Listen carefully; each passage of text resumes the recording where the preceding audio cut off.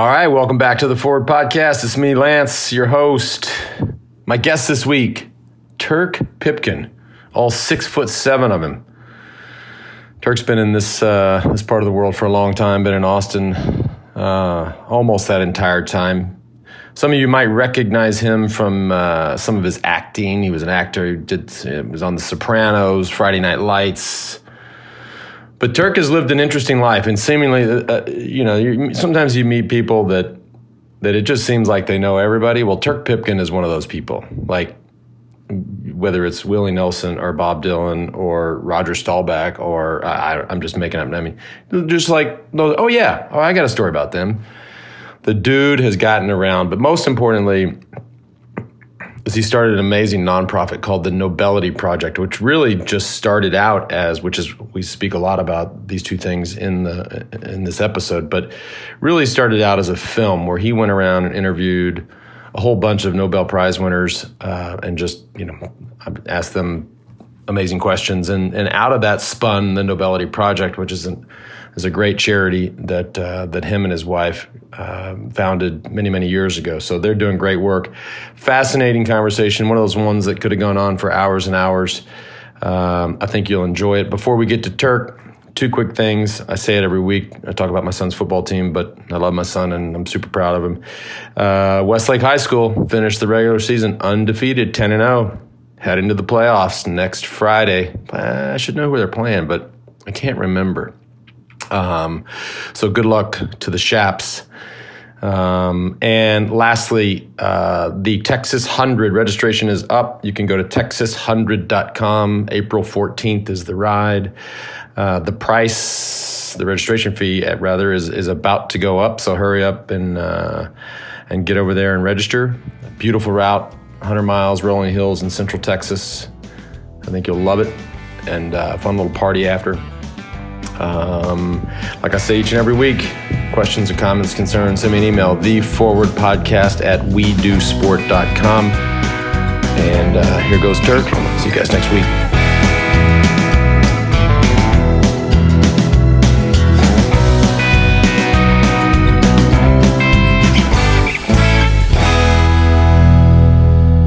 All right, Turk, thanks for being here. Tell me about this Book of the Every Month Club. I think it's fascinating that you decided to write 6 books in a year. I can't read 6 books.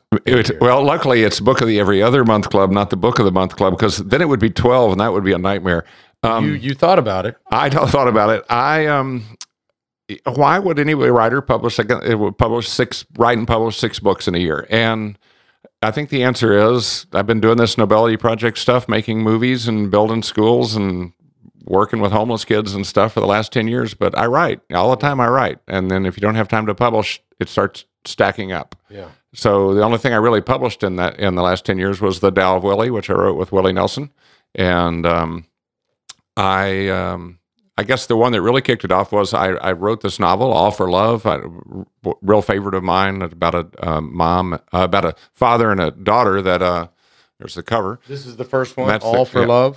And it's not the first one, but it's the first one I wrote. It'll be like the summer reading novel. But All for Love, it's a father and a daughter that are lost at sea in the Sea of Cortez, and you don't actually have the actual book there, but just the cover. And the mom and a pilot who is this guy's mentor looking for him from the air. So it's like a very gripping story of rescuing this little girl before they die at sea. And story of this family. It's really a book about love. And I sent it to New York a few years ago when I first finished it. Everybody read it, said, this is going to make an incredible movie. So I thought, well, I'll send it to LA and see what kind of response I get. So I sold the movie rights like that. Movies in development.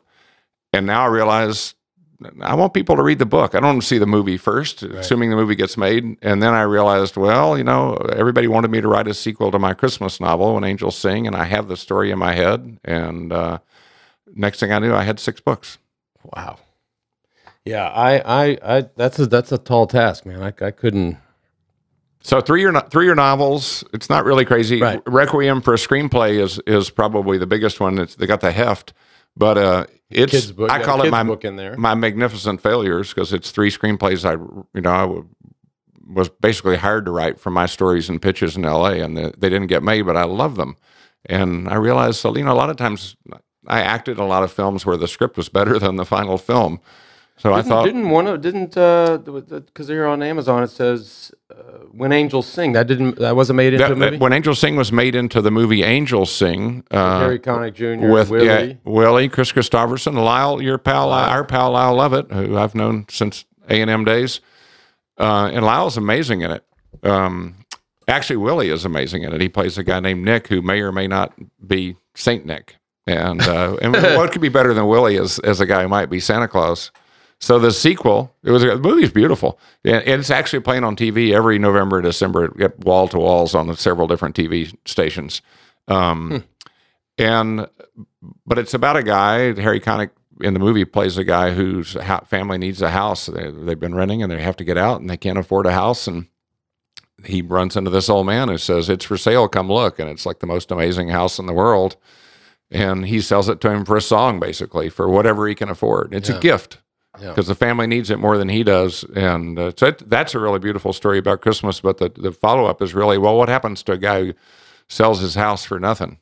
He gives his house away. Yeah. And then, as it turns out, gives his beautiful old classic red pickup away, which looked like a kind of truck Santa Claus might drive, and then meets somebody who needs some money and gives his money away. What happens when you give your house away is you become homeless, and which I think is a pretty powerful Christmas story for today. There are a lot of homeless people in our world. Yeah, speaking of that, because I didn't know, I want to get into Nobelity here in a second, but I have this idea just in knowing you and having been to a few of your events, and then obviously studying all this on the web today, but I didn't, the working with homeless children part, I didn't even know that part of your life. Well, and we are sponsored. Which, by the way, that to me is like where we're sitting here in East Austin on Cesar Chavez. When I drive down here every day to either do this podcast or work or whatever, I drive past the food.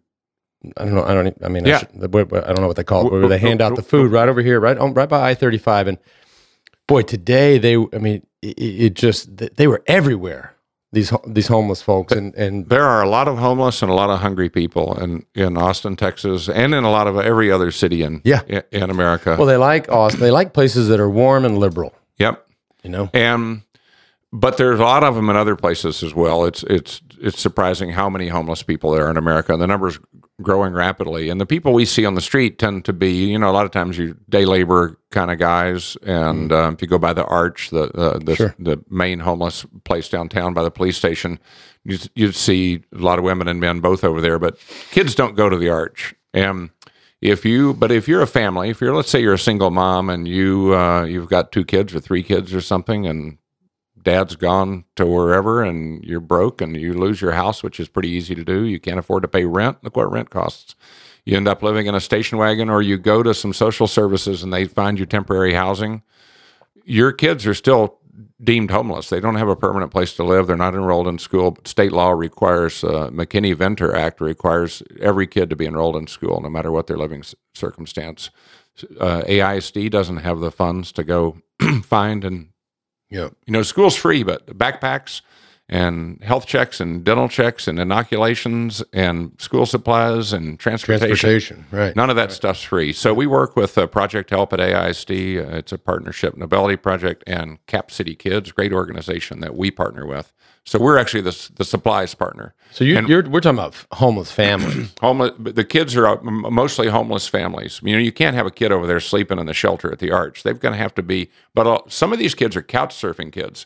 They're out of their homes because of unstable situations, or their parents are gone, and they're sleeping on a sofa of another student they know. And a lot of the time, the counselors at AISD or the principal or the assistant principal, they find these kids by looking at enrollment. It's hidden that they're homeless, and they go, well, look, this kid with this last name and this kid with this last name have the same address. It's not an apartment number, or it's the same apartment number. And so somebody's got to be out there looking for these kids because they're really trying to hide. And if they're really trying to hide that they're homeless, what'll happen is they'll never finish school. And then you just perpetuate the cycle. So it's really easy for us to go in and be a supplies sponsor and support what Project Help does. Cap City Kids, who are our partners, they work with the UT School of Social Work. So the UT School of Social Work actually provides the counselors who administer these programs in the schools. It's well thought out. Have you ever just shadowed a homeless person? Not shadowed. I mean, in the sense that you just, I've heard of these charities that do, or I don't know the setup, but you basically go be homeless for a day or two, or maybe longer, just so you get a true sense for just how desperate that situation is. I've never. Part of me has wanted to do that. That's the only reason. Yeah, I think it's something you could do. And I think that I think people, when you meet someone that's homeless, what you learn is that most of the time there's a lot more story there. We tend to like judge the whole situation on a guy that's standing on the street corner, with a sign, and he's flying a sign, or he's got his hand out at the light. But some of that's determined by city regulations. It's something I'd really like to see change. My inspiration in all of this is Alan Graham from Mobile Loaves and Fishes and this great homeless village, Community First, which is open to the public, and they have weekly community dinners. You can go to Community First, and you can go out there and you call them and ask them when would I be welcome to come, bring a little food and put it on the grill and have dinner with everybody. And these are amazing people, and they want to work. The reason they're panhandling is because the city won't let you. For instance, you can't sell. So when I was young, a lot of people have been around in Austin. They remember Crazy Carl Hickerson or Max Knopfseger. He used to be a city council person before Max was on the city council. He was a flower vendor. He stood on the street corner and he sold carnations and roses. He spun them on his finger with a little balancing act and buck a pop, and you bought them. Just constantly. But it's illegal to do that now. So you can't sell something on the street corner, but you can stand there because of freedom of speech. You can stand there with a sign that asks for money. Right. So what you've got to do is, at some level, is you have to equip people who may not have the temperament or the education to hold down a full-time regular job to be able to go out there and be entrepreneurs, to make money, honestly. Yeah. And before we hit record here, unfortunately we're talking about this shooting just outside San Antonio yesterday, and just and I don't want to get too much into that because I've done that on this show before, and that bums everybody out. But look, you got a lot of nerve. Yeah. Well, it was just, anyways. It's an awful situation, but you have a shooter who clearly had some emotional and mental issues, and so obviously. There's a lot of that in the homeless community. Not that they're violent. Well, there's reasons. You don't just become homeless only because of economic circumstances. Yeah. But the thing most people have in common is they've lost their family or they've lost touch with their family, right. and they don't have anybody. Circumstances. There's no one to fall back on anymore. Yeah. But sometimes that's through fault of their own. Yeah. If you have a drug problem. Yeah. And then eventually you start stealing stuff from your mom and then your brother and then whatever. Eventually you're on your own. Yeah. And once you're on your own, then there's nobody to fall back on anymore. So people need care. They need health care. I tell you, I ride every day. I ride. I don't ride this bike path every day, but from my house, I go down Pease Park and then I get on the Shoal Creek Trail there. Yeah, we got water. And there's this. Have you ever seen these? It's like It looks like a sleeping bag, but it's kind of a bed that they suspend, like my kids have them. So the track meet, they hang them up in the trees where they relax. And now there's a company in town called Kamak that makes them. They're really great. Yeah. So underneath Lamar, when I cross under on the Shoal Creek bike path, I see this guy every time, and then half a mile later, there's another guy who's spent the whole night on a concrete bench, and I'm like, well, I mean, if I'm going to do it, that's the move. The guy actually looks comfortable. Yeah. In the Kamak, yeah. You've got to stumble across somebody's used Kamak or a hammock. You can manufacture one on your own, but sleeping on that cold bench. It's illegal to sleep in public too, but there's places where APD allows that to happen. It's a tricky circumstance, but a lot of people are just hidden out there in the woods, including young people. You mean like 50 feet outside their front door? Yeah, well, in general, you can't sleep in public, and it's just it's a way to control homeless people, which, is effective in some circumstances and punitive in others. It depends on how you look at it. But there's places like up by the old library, there's a couple of park benches up there that I think just traditionally APD is allowed. Okay, this is a place where people can sleep and they have their belongings under these benches, and it's not right on the main street, it's on the side street. And there's always 4 or 5 people camped on those things. Yeah. But most people are off hidden somewhere. There's a lot more of them than we realize. Well, I tell you, we're talking about, people living in cars and living under bridges, and it just makes it hearing you talk about this and just the heaviness of that, it makes a guy like John Paul DeJoria story just even, he's been on the show before about a year ago, but I mean, to go from not basically living in his car many, many, many years ago with his child to being one of the wealthiest people in this country. I mean, my God, what a comeback.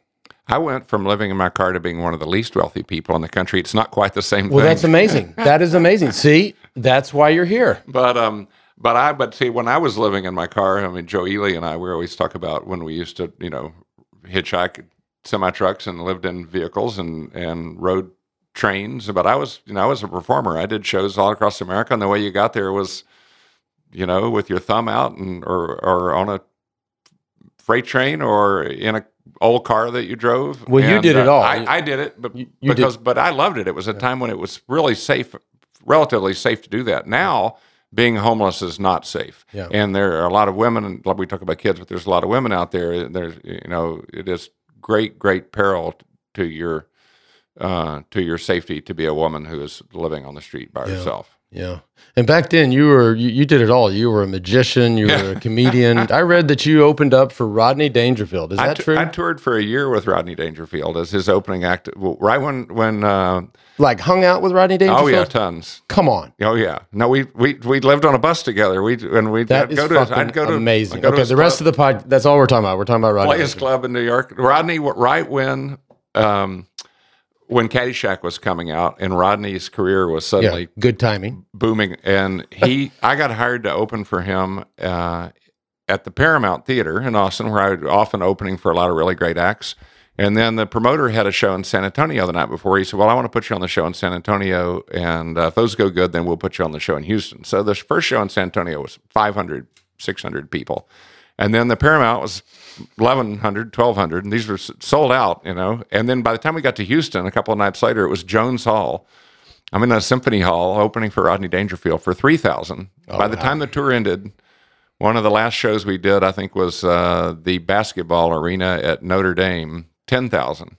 So in the course of this less than a year, we went from 500 to 10,000 seats. But I did an act that was mostly visual, not exclusively. But that's why Rodney loved for me to open, because I wasn't up there telling jokes like he was telling. But I was funny, and I would get in the audience's face, and people would heckle me. I'd just run up the stage and pretend like I was going to just leap in the audience, and it was funny.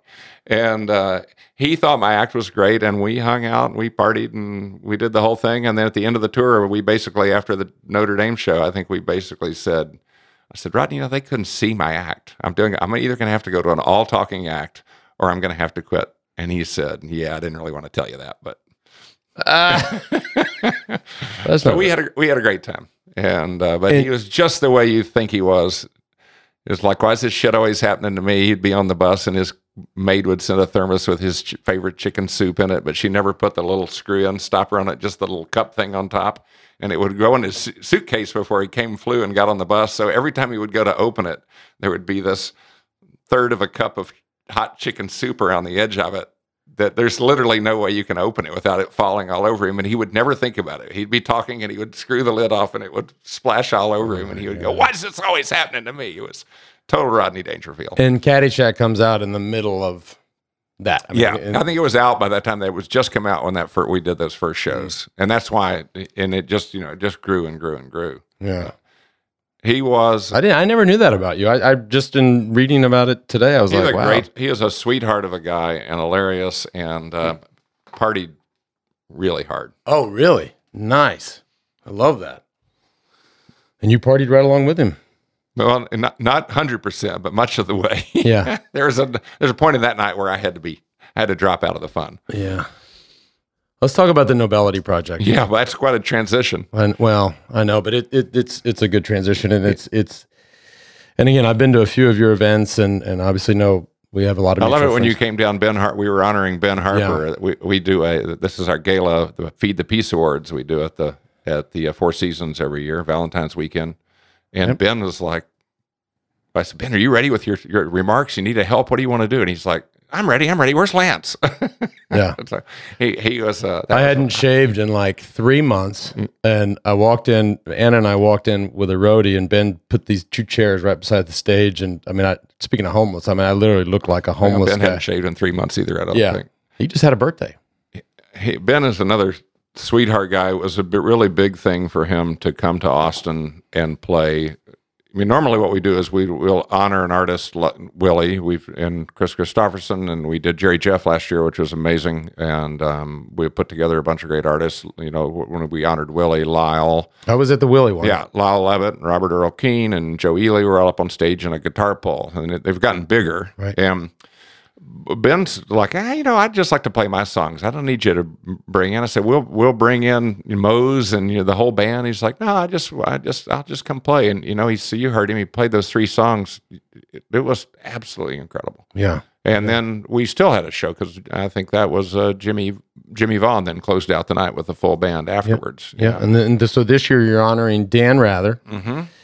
And the Flatlanders. The Flatlanders, and if people know them by their individual names, that's Joe Ely, Jimmy Dale Gilmore, and Butch Hancock. So February 11th. Their first band, February 11th at the Four Seasons. And their first band in Lubbock was the Flatlanders. And about every 10 years, they've got together. And every time they've done it, the world has gone crazy for the Flatlanders. And they'll do a new album, and they'll tour. And then they say, okay, maybe we'll do it again in 8 or 10 years. So, But the Nobelity Project really... at least this is my perception. Tell me if I'm wrong. It started as a film. It started as a film. You got it called Nobelity. Yeah. And where you talked to 7 or 9? 9 Nobel Laureates. 9 Nobel laureates. I had it was a film, it was for profit. I had been trying to make this film for 2 or 3 years. I couldn't find the money. It's kind of an expensive documentary to travel around the world and shoot. And then I got cast in The Sopranos, and I got a much higher profile, and somebody came along and said, I'll invest in this film. It sounds like a great idea. But as soon as I did the interview with Desmond Tutu, which just blew me away. Right. And I mean, it started with huddle up with the cameraman and Desmond Tutu and my wife, Christy, and the Archbishop with a prayer. And then we immediately sat down, and he told me quite a ribald joke to follow it up. And I realized that this really wasn't a for-profit thing, that we owed these Nobel laureates who were giving us their time. And, Wangari Maathai, the first African woman to win a Nobel Prize, and she won the Peace Prize. She's the one that first invited me to Kenya when I was shooting this film. And that's how we've ended up building most of 35 schools in Kenya. Right. Because schools, libraries. So I owed it to these guys. We became a nonprofit. My investors said, great, I'll roll my investment into the nonprofit. That's a good investment too, which is the kind of investor every startup would like to have. Yeah. I just want the money to do good things. And so we made 3 films, Nobelity, look at the world's problems, one piece at a time, look at solutions, and Building Hope, which is as we focus more and more on education.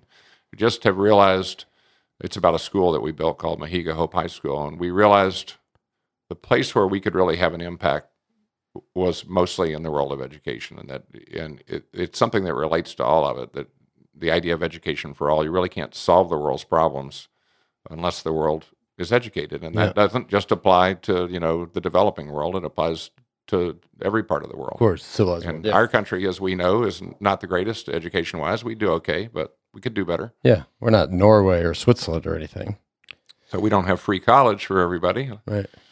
And I'm not sure everybody Did you needs to go to college. You didn't go to college, did you? I went to college multiple times. You did? Yeah. Well, that's multiple times more than me. I may be the only University of Texas commencement speaker who didn't graduate from the University of Texas when they, right before I was. Now McRaven. Right before they were going to introduce me for my commencement speech, they said, this is just a School of Fine Arts, which is perfect for me. And they said, Dean said, and what year did you graduate? And I went, you didn't really ask me about that graduation part. So, whoops. But I was interrupted for 3.5 years in the Navy the first time, so I have good excuses. Yeah. I'm old enough to have been in the draft years. Yeah, wow. So of these, you interview 9 Nobel laureates. I mean, what comes out of that? What's your takeaway from, first, was there some sort of consistent message, and what was the most significant thing, the most profound thing you heard from any of the 9? Well, I think there was a pretty much consistent message, even though I'm asking them all about a lot of different things. Yeah.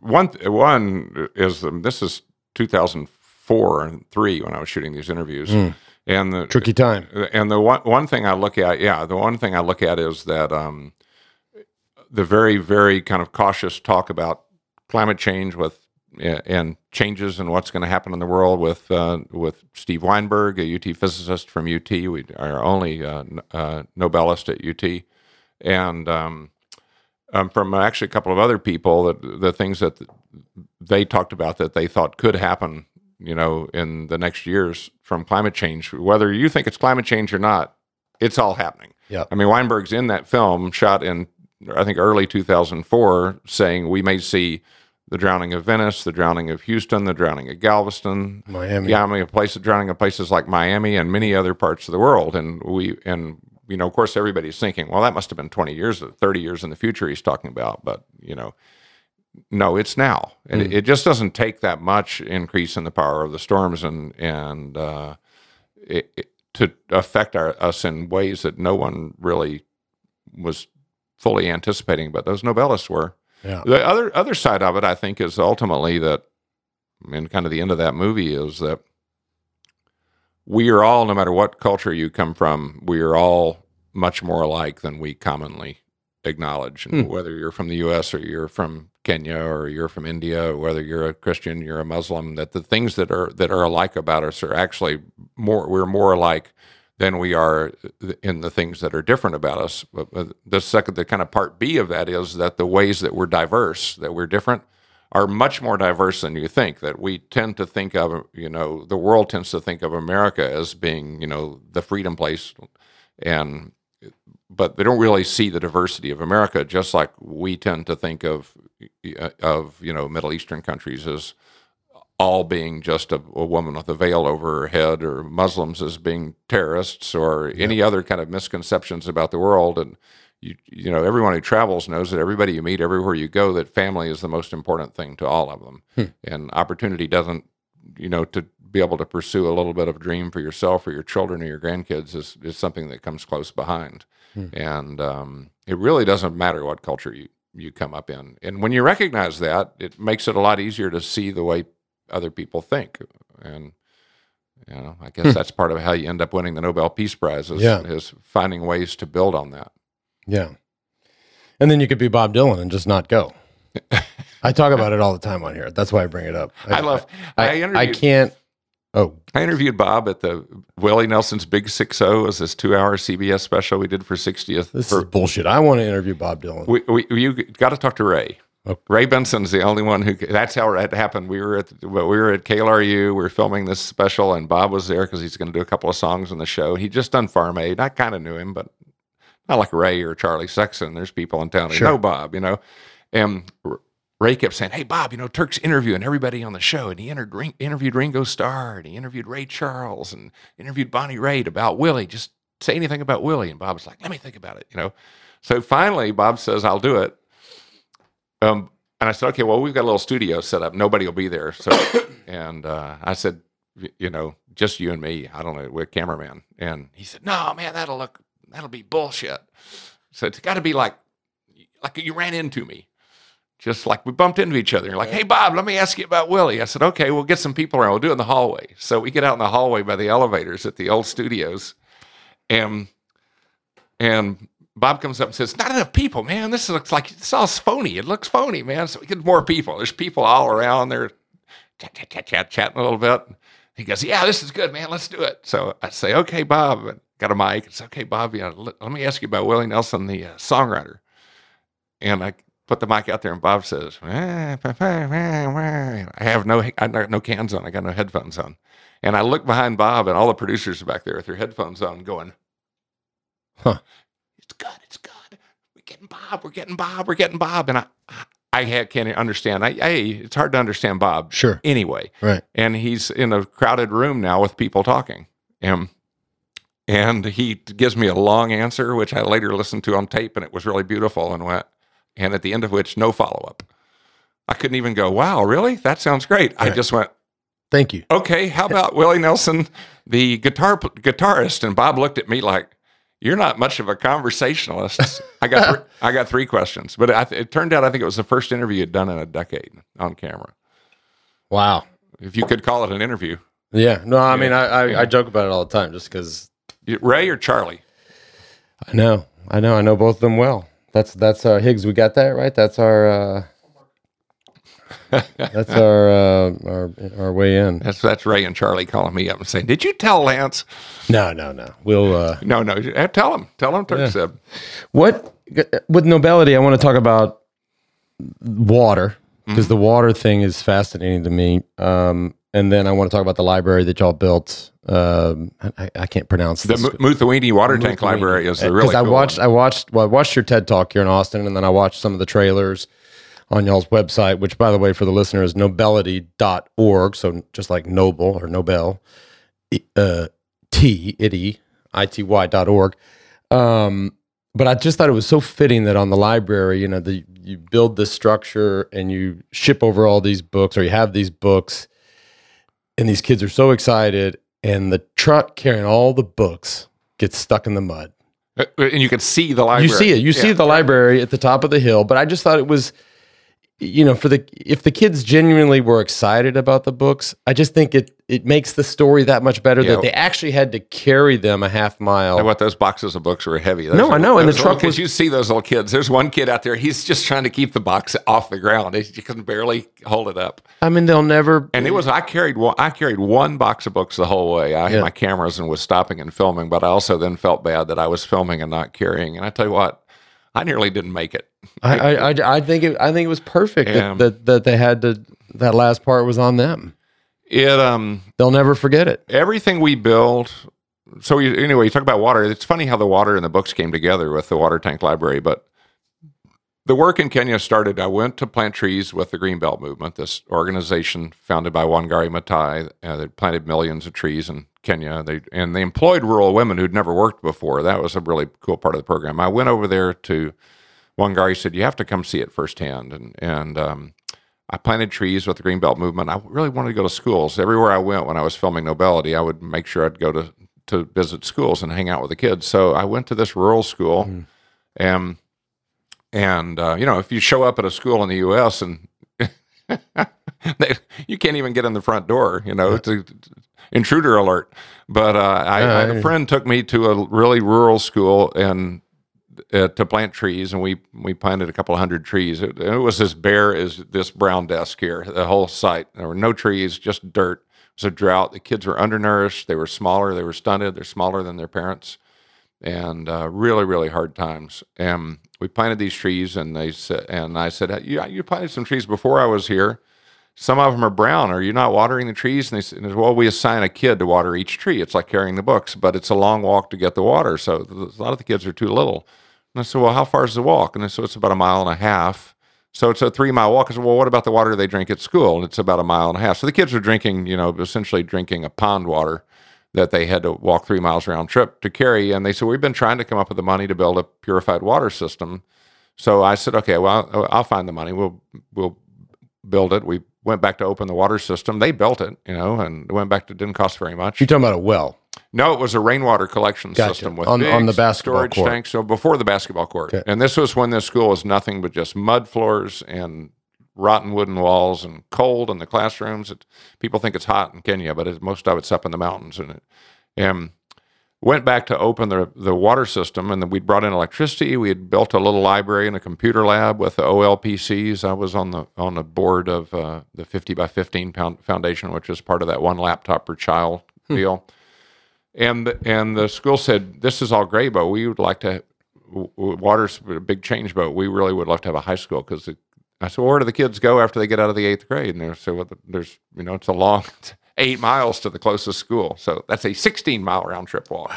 Wow.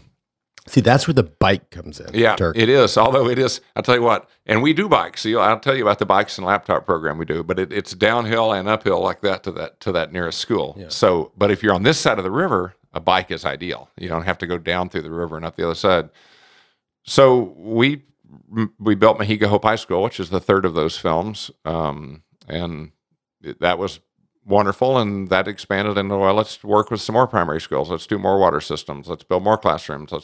Communities kept coming to us and say, we need a high school. We need a high school. Yeah, I'll bet they did. And what are we talking? What does it cost to build a high school in Kenya? Well, because if you said it's $1,000 or $1 million, I would believe both. Well, it probably costs build a whole high school over there. Probably costs about what it would cost to build a classroom over here. But if you're talking off the top of my head, we just built an 8-classroom, 2-story block at a school in a really remote area called Old Moran Secondary. Beautiful, beautiful building. And there's a big library in one of those classrooms and a big computer lab in the other classroom. And that was about 80, probably stocked with books and computers, was probably about $100,000 for that building. We just did a well there, talking about water, which we partnered on the well. Half the money was raised by the Turk wine. Austin Hope from Triana Winery and Austin. You've Triana given Winery, me some of your wine. They make the Turk wine, yeah. Magnums only, and it's turning wine into water. You got to really want to open a bottle of wine when you open that Magnum. And then Well Aware is another water group in town, Sarah Evans' water group, but they paid for half the well, so that. It spreads it out, So that was $20,000 each. So we spent $40,000 on the well. We'd previously built a couple of rainwater systems at this school. It's a really rapidly growing school. I know, but I don't conflict area. Add it all up, $250,000. Yeah, but chemistry labs, admin buildings, a dorm, $250,000, and built to last. And you can put 400, 500 kids in there, and every year 100, 150 kids are graduating, and they're going on to vocational school or college, or they have a high school degree. Yeah. And they're built to last. Yeah, these things are indestructible. Yeah. And the well thing, like if you're like you talk about the trees that look like they're dying because they're not getting the water. If you why wouldn't? Because you hear about this all the time, and I'm totally clueless, right? So about lack of water and water quality. I mean, aside from needing the money to build a well, but if anybody can build a well. You can. It depends on the. Or are there places where the wells don't work? It depends on the groundwater. It's challenging. Like at Old Moran, where we just drilled that well, that's a 180-meter well. So, you're talking about a 600-foot deep well in a really remote area, getting the rigs and everything are in there. It's expensive. And so the water, you got to get to the water table. We didn't think the electricity is reliable. There's power lines there, but we wanted to have solar just to make sure that it's always going to be working, and banks of batteries and everything. So it's a fairly complex process and a lot of hydrology studies involved to hit the water, because a lot of times you can drill a well that deep and not find water at all. We're partnered with a beautiful lodge now called Angama in Namara. It's, I think, one of the most beautiful hotels in the world, and extremely expensive, but we're kind of partnering with them to help build schools near their lodge. And they have a lake that they built in a big, deep crevasse that drops off into the Masai Mara, into the plains, and that's where their water supply comes from. Last year, the lake went dry, and they were hauling water to this, 7-star hotel. It's like the place is amazing. They had no water, and they just drilled a 180-meter deep well when I was there, and it was dry. And this is an extremely well-funded operation. It's one of the larger, more exclusive travel organizations in the world, and they can't solve they haven't come up with a permanent solution. So that's why we build rainwater in a lot of places. Yeah. So the rainwater court, we built assuming it rains, basketball court. But if you build a big enough roof and you build big enough storage, then you calculate how much water you can catch per every inch of rain. How long will that last in the dry season? Yeah, and that was a Nike. That was back when you were at Nike. That was a grant we got from Nike that built the rainwater court. Oh, that's cool. Yeah. Yeah, and it had obviously the basketball court, had a stage, had had obviously the rainwater. Our good friend Dick Clark, the architect who passed away recently in Austin, a great loss to Austin and Dick's many friends. Dick was the original designer on that. He won actually top award from a Texas Society of Architects for that building. Huh. It's a gorgeous building. So anyway, that brings us up to Muthwini, trying to pull it together. I was going to this primary school we started working 3 or 4 years ago. A headmaster there, this woman named Margaret, it's just a bundle of joy, huge smile on her face all the time, laughing. Yeah. Kids love her and the parents love her, but a school's just like dealing with no money whatsoever. Yeah, right. And a lot of the classrooms were in old British dairy barns. When the Brits left after independence, the community took over the dairy barns and turned it into a school. So they had this old dairy farm, huge water tank that was cracked, and they kept saying, "Can you fix the tank so we can store water in it?" And I kept saying no, with 3 or 4 visits. And I kept thinking, but we could put books in it, and came up with this idea of turning the water tank. The sustainability, I learned a lot from Cameron Sinclair, who was the founder of Architecture of Humanity, about reuse of buildings in general, that, we have a tendency just to knock stuff down and take it to the landfill and start over. And the world's resources are somewhat limited. If you can reuse what's there, you don't have to make that new concrete. You don't have to quarry that new stone. And it takes a lot of concrete and water to pour a water tank. So it's an architect from San Francisco, Stanley Sadowitz, really fantastic designer who builds skyscrapers and all kinds of stuff. He's from South Africa originally. He came to me and said, "I'm looking for a project to do with you." And I said, "Let's build this thing together." And it's gorgeous. 2-story library built out of this big tank. All the structural elements are in the bottom of the tank so that we didn't have to rest anything on the walls. We weren't sure how strong they are, right? Even though they're massively thick and keep the building cool. But and the structural elements are the actual bookshelves. And that's a very, very cool project. Muthuini Water Tank Library. You guys can see it on Nobelity.org. Yeah, it's the lead video, I think, on our website and on our YouTube channel. You got all kinds of the flamingo story, the library story, I made 50 short films in addition. The butterfly story. Huh. Now, to really and truly shift gears, because both of these next two things I want to talk about, I'm just selfishly I'm interested in. Okay, so the two things that are the two topics, one is Willie Nelson, and number 2 is golf, which we both share a real love for golf. But first, let's talk about Willie, because you and Willie you wrote The Tao of Willie. Or as Willie says, The Toe of Willie. The Toe of Willie, a guide to the happiness in your heart. And on the back, Willie says, "This book is my way of sharing a little of what I've learned in 72 years of making music and friends on this beautiful planet. I don't know if the things I write here will change your life, but they sure have changed mine." That's New York Times bestseller. Yeah, Willie, I'd known Willie a long time. It's like Rodney. I opened for Willie. I was Willie's opening act at Auditorium Shores. I don't remember what year, maybe 1979 or something. And this is the time when I was performing and doing a lot of shows at Armadillo and Paramount and stuff. Met Lyle and Robert Keane and all those guys shortly after that. And I did my show, and I got off stage. The crowd liked my show. I juggled torches, and then they said, "Go back out and do 5 more minutes." And I said, "No way, they won't Willie." And they said, "We haven't seen Willie." And I said, "I ain't going out there again." They said, "What, did you knock on the door of his bus?" And they went, "We're afraid to." So I went over to Willie's bus and knocked on the door. Yeah. So I met Willie and said, "They're ready for you to go on, Mr. Nelson." He said, "I was wondering when they were going to come for me." Oh, my God. And he said, "Come on." And then I think Steve Fromholtz took me back out to play golf with Willie not long after that. And so we've spent a lot of time together over the years and played a lot of golf together. Yeah. Yeah, and, the regular listener of the show knows that he's a dear friend, and I go out there and play golf and gamble, and it's actually mostly gambling with a side of golf. Yeah, well, it used to be more golf and less gambling, but Willie's, let's face it, he's not quite as young as he used to be, and now it's like if the weather's absolutely perfect, if it's 69 to 74 degrees, Willie will play 3 to 6 holes. Yeah, and or you can go to Maui, and he'll go play 9 at Maui Country Club. Right. But or play cards with you. But Willie is everything good you ever heard about Willie underestimates who Willie Nelson is. Really? And I think, and everything bad that you ever heard about Willie, if you ever heard anything bad about Willie, like, "Oh, I heard he cheated on his taxes" or whatever, you're wrong. That's my opinion. In my opinion, the guy, does he have a temper sometimes? Maybe. But in my opinion, he is just truly an amazing, amazing American. Yeah. I mean, just the talent side of it. We know about the talent side. Yeah. As a human being. And how much time did you get with him to write the book? Well, I'd been writing about Willie for magazines for years, and I was in movies with Willie. I wrote scenes for movies. We did a couple of movies that I wrote the scenes Willie and I were in. So I taught him to be a con man or a magician and do tricks, and he fooled me in the scenes, which was kind of fun. And but I had written a lot about Willie, and I had all of those stories and all of those notes. And when he'd tell jokes on the golf course, I'd write them down on the 4 words of it down so I'd remember it on the, because, let's face it, you may not be in your full mental capacity while you're playing golf with Willie.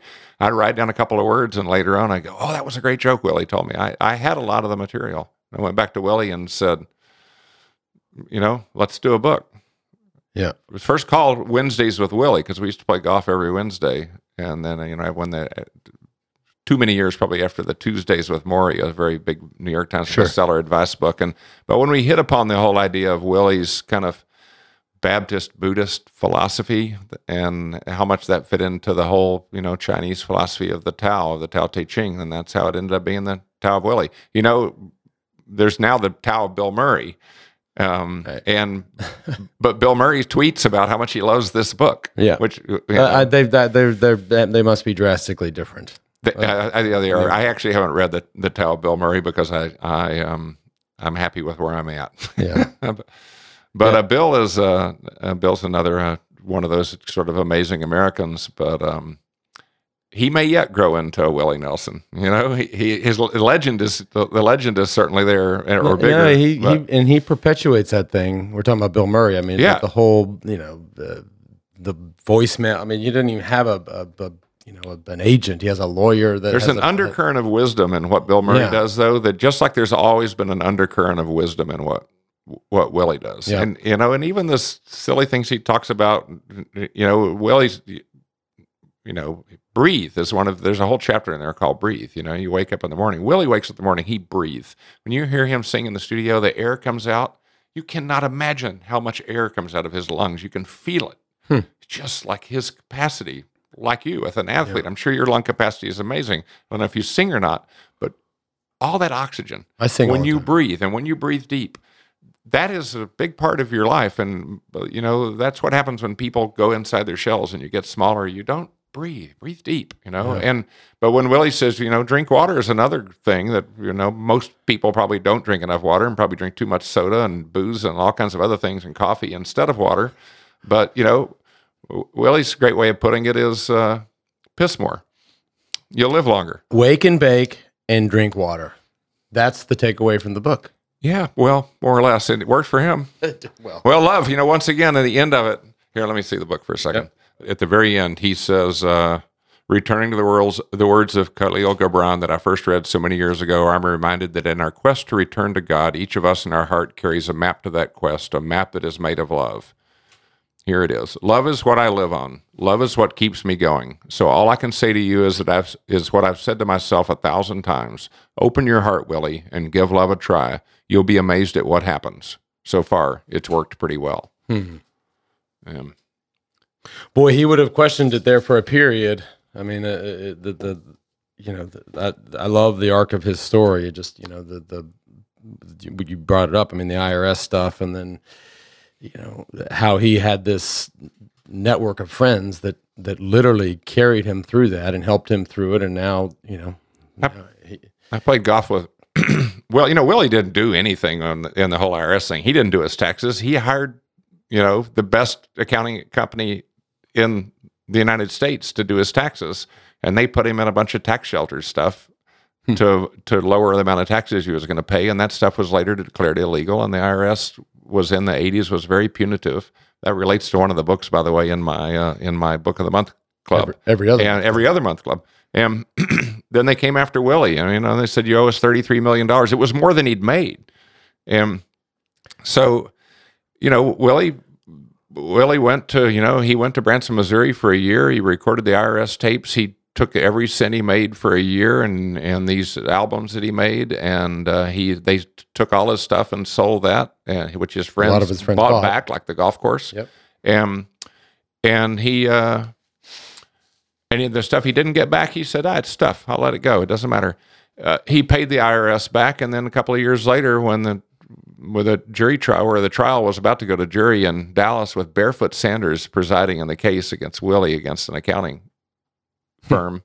And how'd you like to be an accounting firm going up against Barefoot Sanders course, a very famous very famous Texas lawyer named Barefoot, in a trial against Willie Nelson? And the day before they went to trial, they settled. Sure. And I was playing golf with Willie. He said, I got some good news today. They settled the IRS suit, and I won.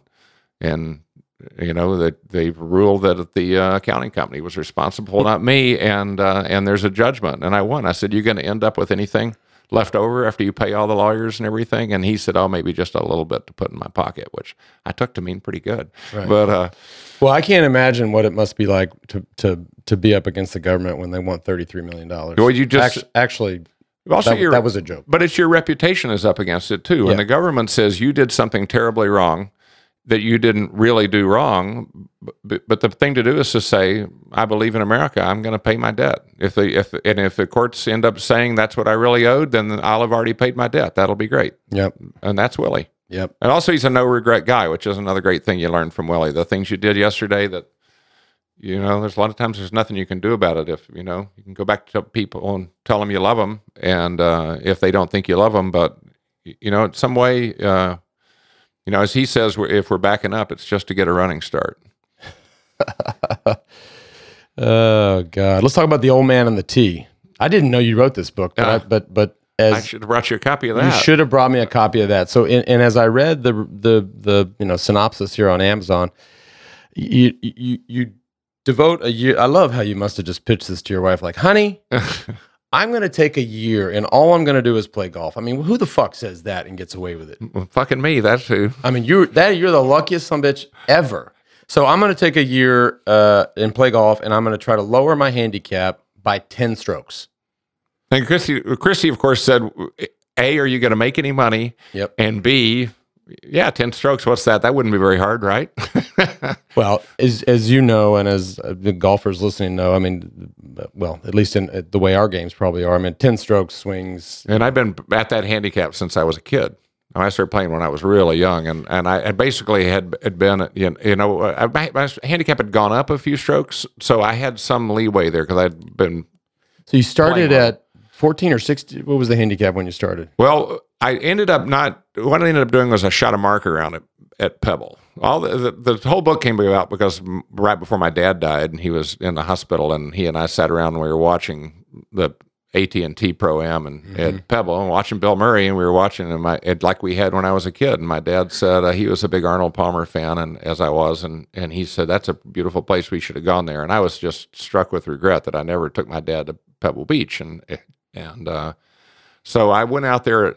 That was what the start was. I was just going to go play a round for my dad, play a really good round of golf.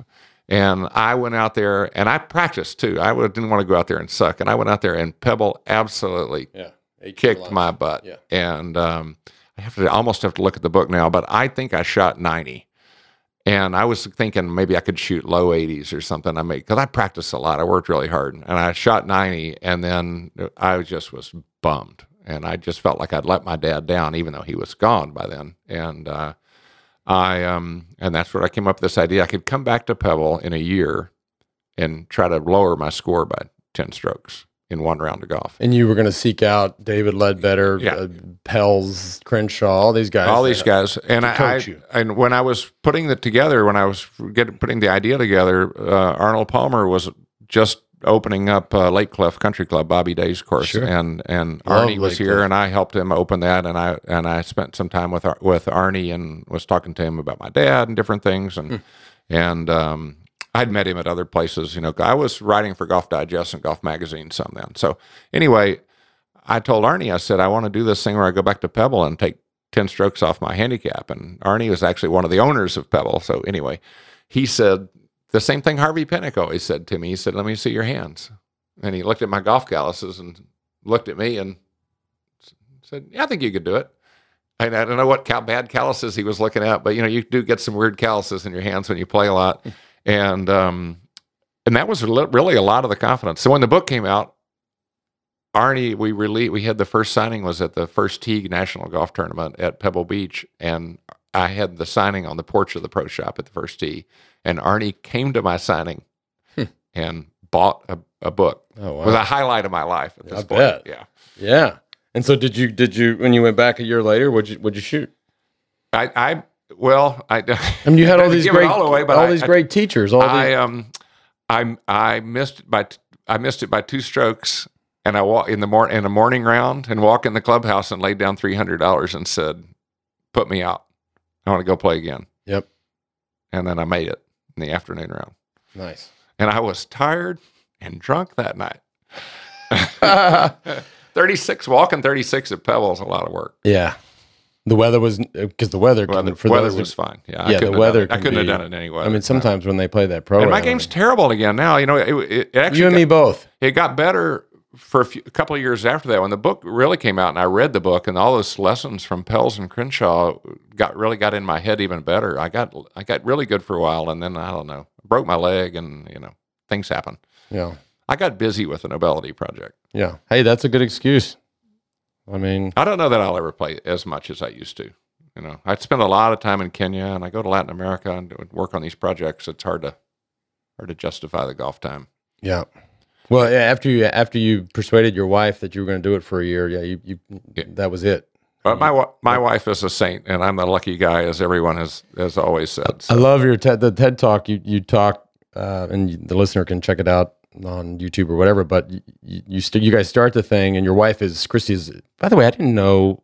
Maybe I did know this, but I either didn't know or I've forgotten it, that she's a breast cancer survivor, which was sweet when she talked about two-timer. 2 times. That was the first time. Awesome. Came back after that, unfortunately, but good now. But you're 6'7" and she's 5'1".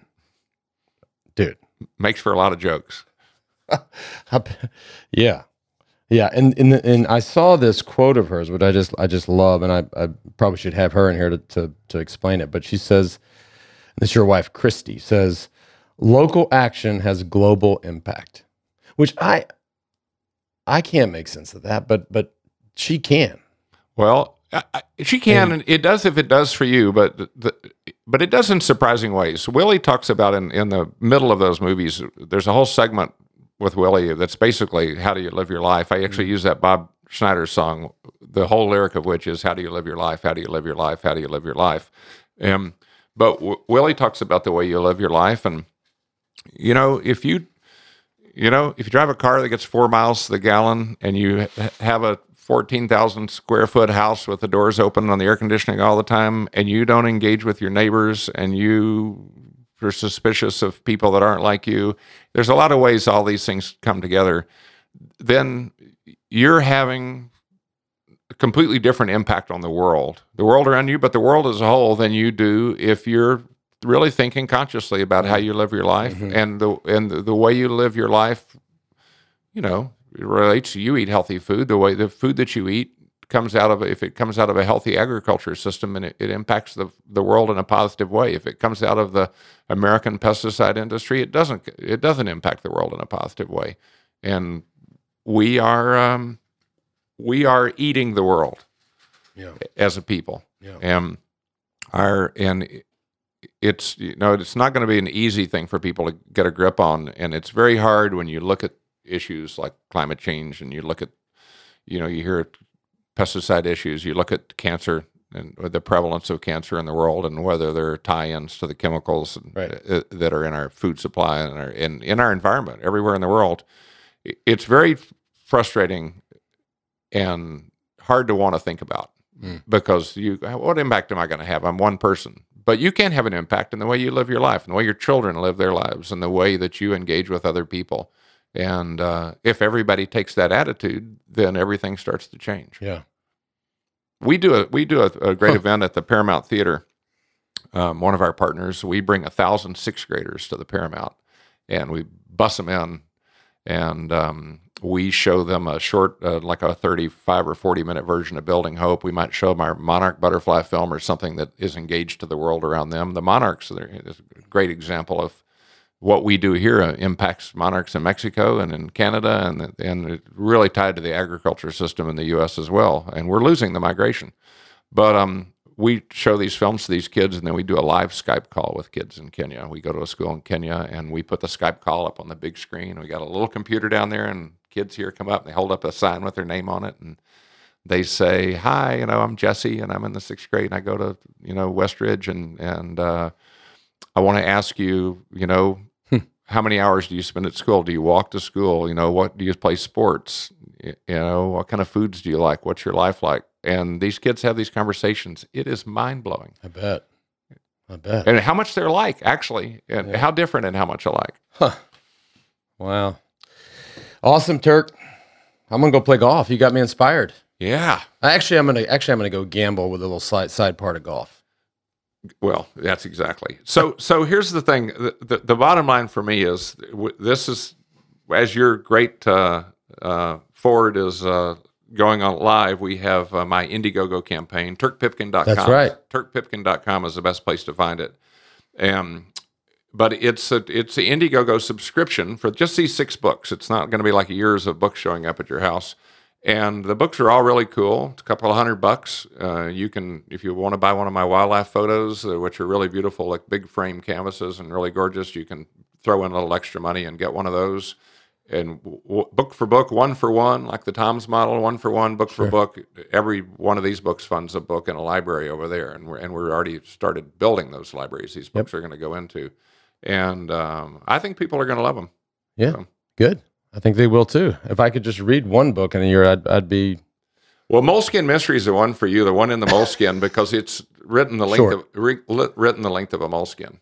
Awesome. And it's a very beautiful love story about a guy who finds a notebook, and the guy's life is in a wreck, and he realizes, well, I can figure out what the mystery that's in this partially finished notebook is. Maybe I can figure out what happened to my life. Wow. And it's a cool book.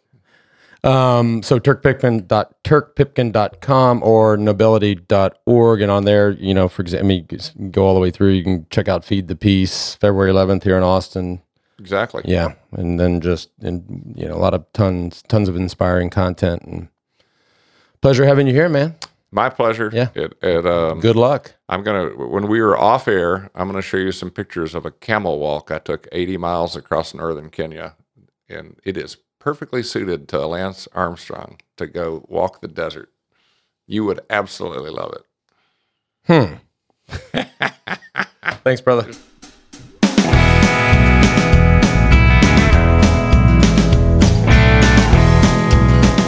Thanks for tuning in to the Forward Podcast. Like I said at the top of the show, if you have anything you want to say, if you have a suggestion, please, God knows I need suggestions, or questions or concerns or criticisms or whatever, let me know. Send me an email. Send it to theforwardpodcast@wedosport.com. I know it's long. I know it's a little confusing. theforwardpodcast@wedo, WEDU, sport, singular.com. theforwardpodcast@wedosport.com.